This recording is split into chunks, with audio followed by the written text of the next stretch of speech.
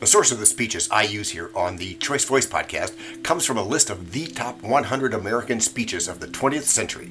This list is compiled by researchers at the University of Wisconsin-Madison and Texas A&M University, among other places. It reflects the opinions of 137 leading scholars of American public address. My choice of speeches should not be construed to reflect or promote any point of view. They are simply considered great speeches. This is part 3 of the Checker speech, also known as My Side of the Story. And I think that what Mr. Stevenson should do is come before the American people as I have. Give the names of the people that have contributed to that fund. Give the names of the people who put this money into their pockets at the same time they were receiving money from their state government, and see what favors, if any, they gave out for that. I don't condemn Mr. Stevenson for what he did, but until the facts are in, there is a doubt that will be raised. And as far as Mr. Sparkman is concerned, I would suggest the same thing. He's had his wife on the payroll. I don't condemn him for that, but I think that he should come before the American people and indicate what outside sources of income he has had.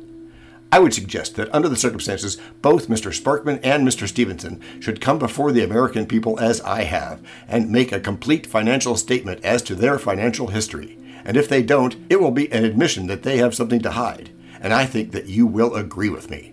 Because, folks, remember, a man that's to be President of the United States, a man that's to be Vice President of the United States, must have the confidence of all the people. And that's why I'm doing what I'm doing. And that's why I suggest that Mr. Stevenson and Mr. Sparkman, since they are under attack, should do what I'm doing.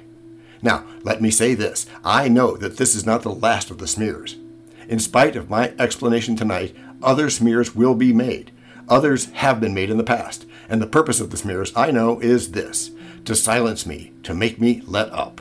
Well, they just don't know who they're dealing with. I'm going to tell you this. I remember in the dark days of the Hiss case, some of the same columnists, some of the same radio commentators who are attacking me now and misrepresenting my opinion were violently opposing me at the time I was after Alger Hiss. But I continued the fight because I knew I was right, and I can say to this great television and radio audience that I have no apologies to the American people for my part in putting Alger Hiss where he is today. And as far as this is concerned, I intend to continue the fight. Why do I feel so deeply? Why do I feel that in spite of the smears, the misunderstandings, the necessity for a man to come up here and bare his soul as I have, why is it necessary for me to continue this fight? And I want to tell you why. Because, you see, I love my country, and I think my country is in danger. And I think that the only man that can save America at this time is the man that's running for president on my ticket, Dwight Eisenhower. You say, why do I think it's a danger? And I say, look at the record. 7 years of the Truman-Atchison administration, and that's happened? 600 million people lost to the communists, and a war in Korea in which we have lost 117,000 American casualties? And I say to all of you that a policy that results in a loss of 600 million people to the communists and a war which costs us 117,000 American casualties isn't good enough for America. And I say that those in the State Department that made the mistakes which caused that war and which resulted in those losses should be kicked out of the State Department just as fast as we can get them out of there. And let me say that I know Mr. Stevenson won't do that because he defends the Truman policy. And I know that Dwight Eisenhower will do that and that he will give America the leadership that it needs. We'll finish reading after this quick break. Now, back to where we left off. Take the problem of corruption. You've read about the mess in Washington. Mr. Stevenson can't clean it up because he was picked by the man, Truman, under whose administration the mess was made. You wouldn't trust a man who made the mess to clean it up. That's Truman. And by the same token, you can't trust the man who was picked by the man that made the mess to clean it up. And that's Stevenson. And so I say, Eisenhower, who owes nothing to Truman, nothing to the big city bosses, he is the man that can clean up the mess in Washington. Take communism. I say that as far as that subject is concerned, the danger is great to America. In his case, they got the secrets which enabled them to break the American secret State Department code.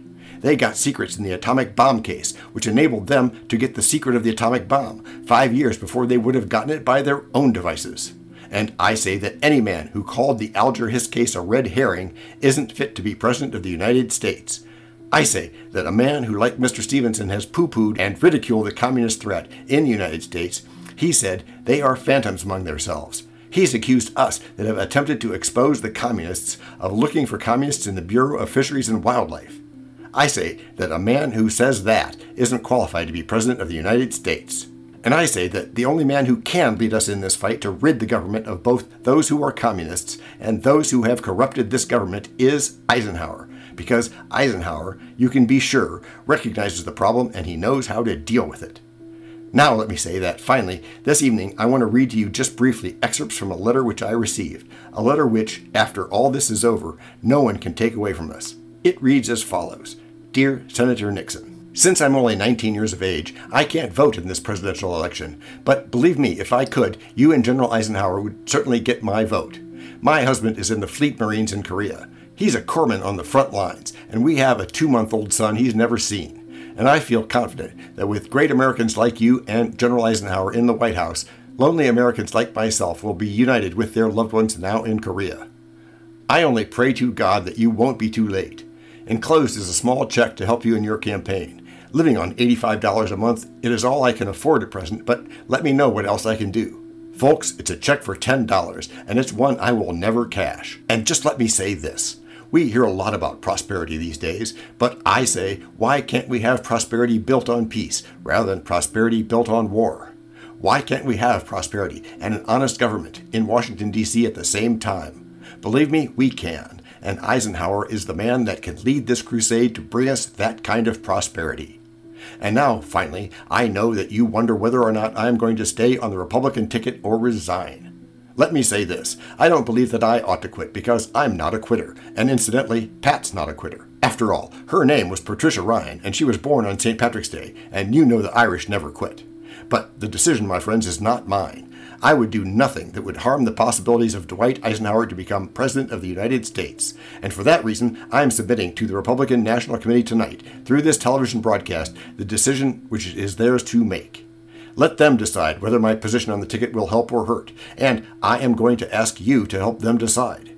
Wire and write the Republican National Committee whether you think I should stay on or whether I should get off. And whatever their decision is, I will abide by it. But just let me say this last word. Regardless of what happens, I'm going to continue this fight. I'm going to campaign up and down America until we drive the crooks and the communists and those that defend them out of Washington.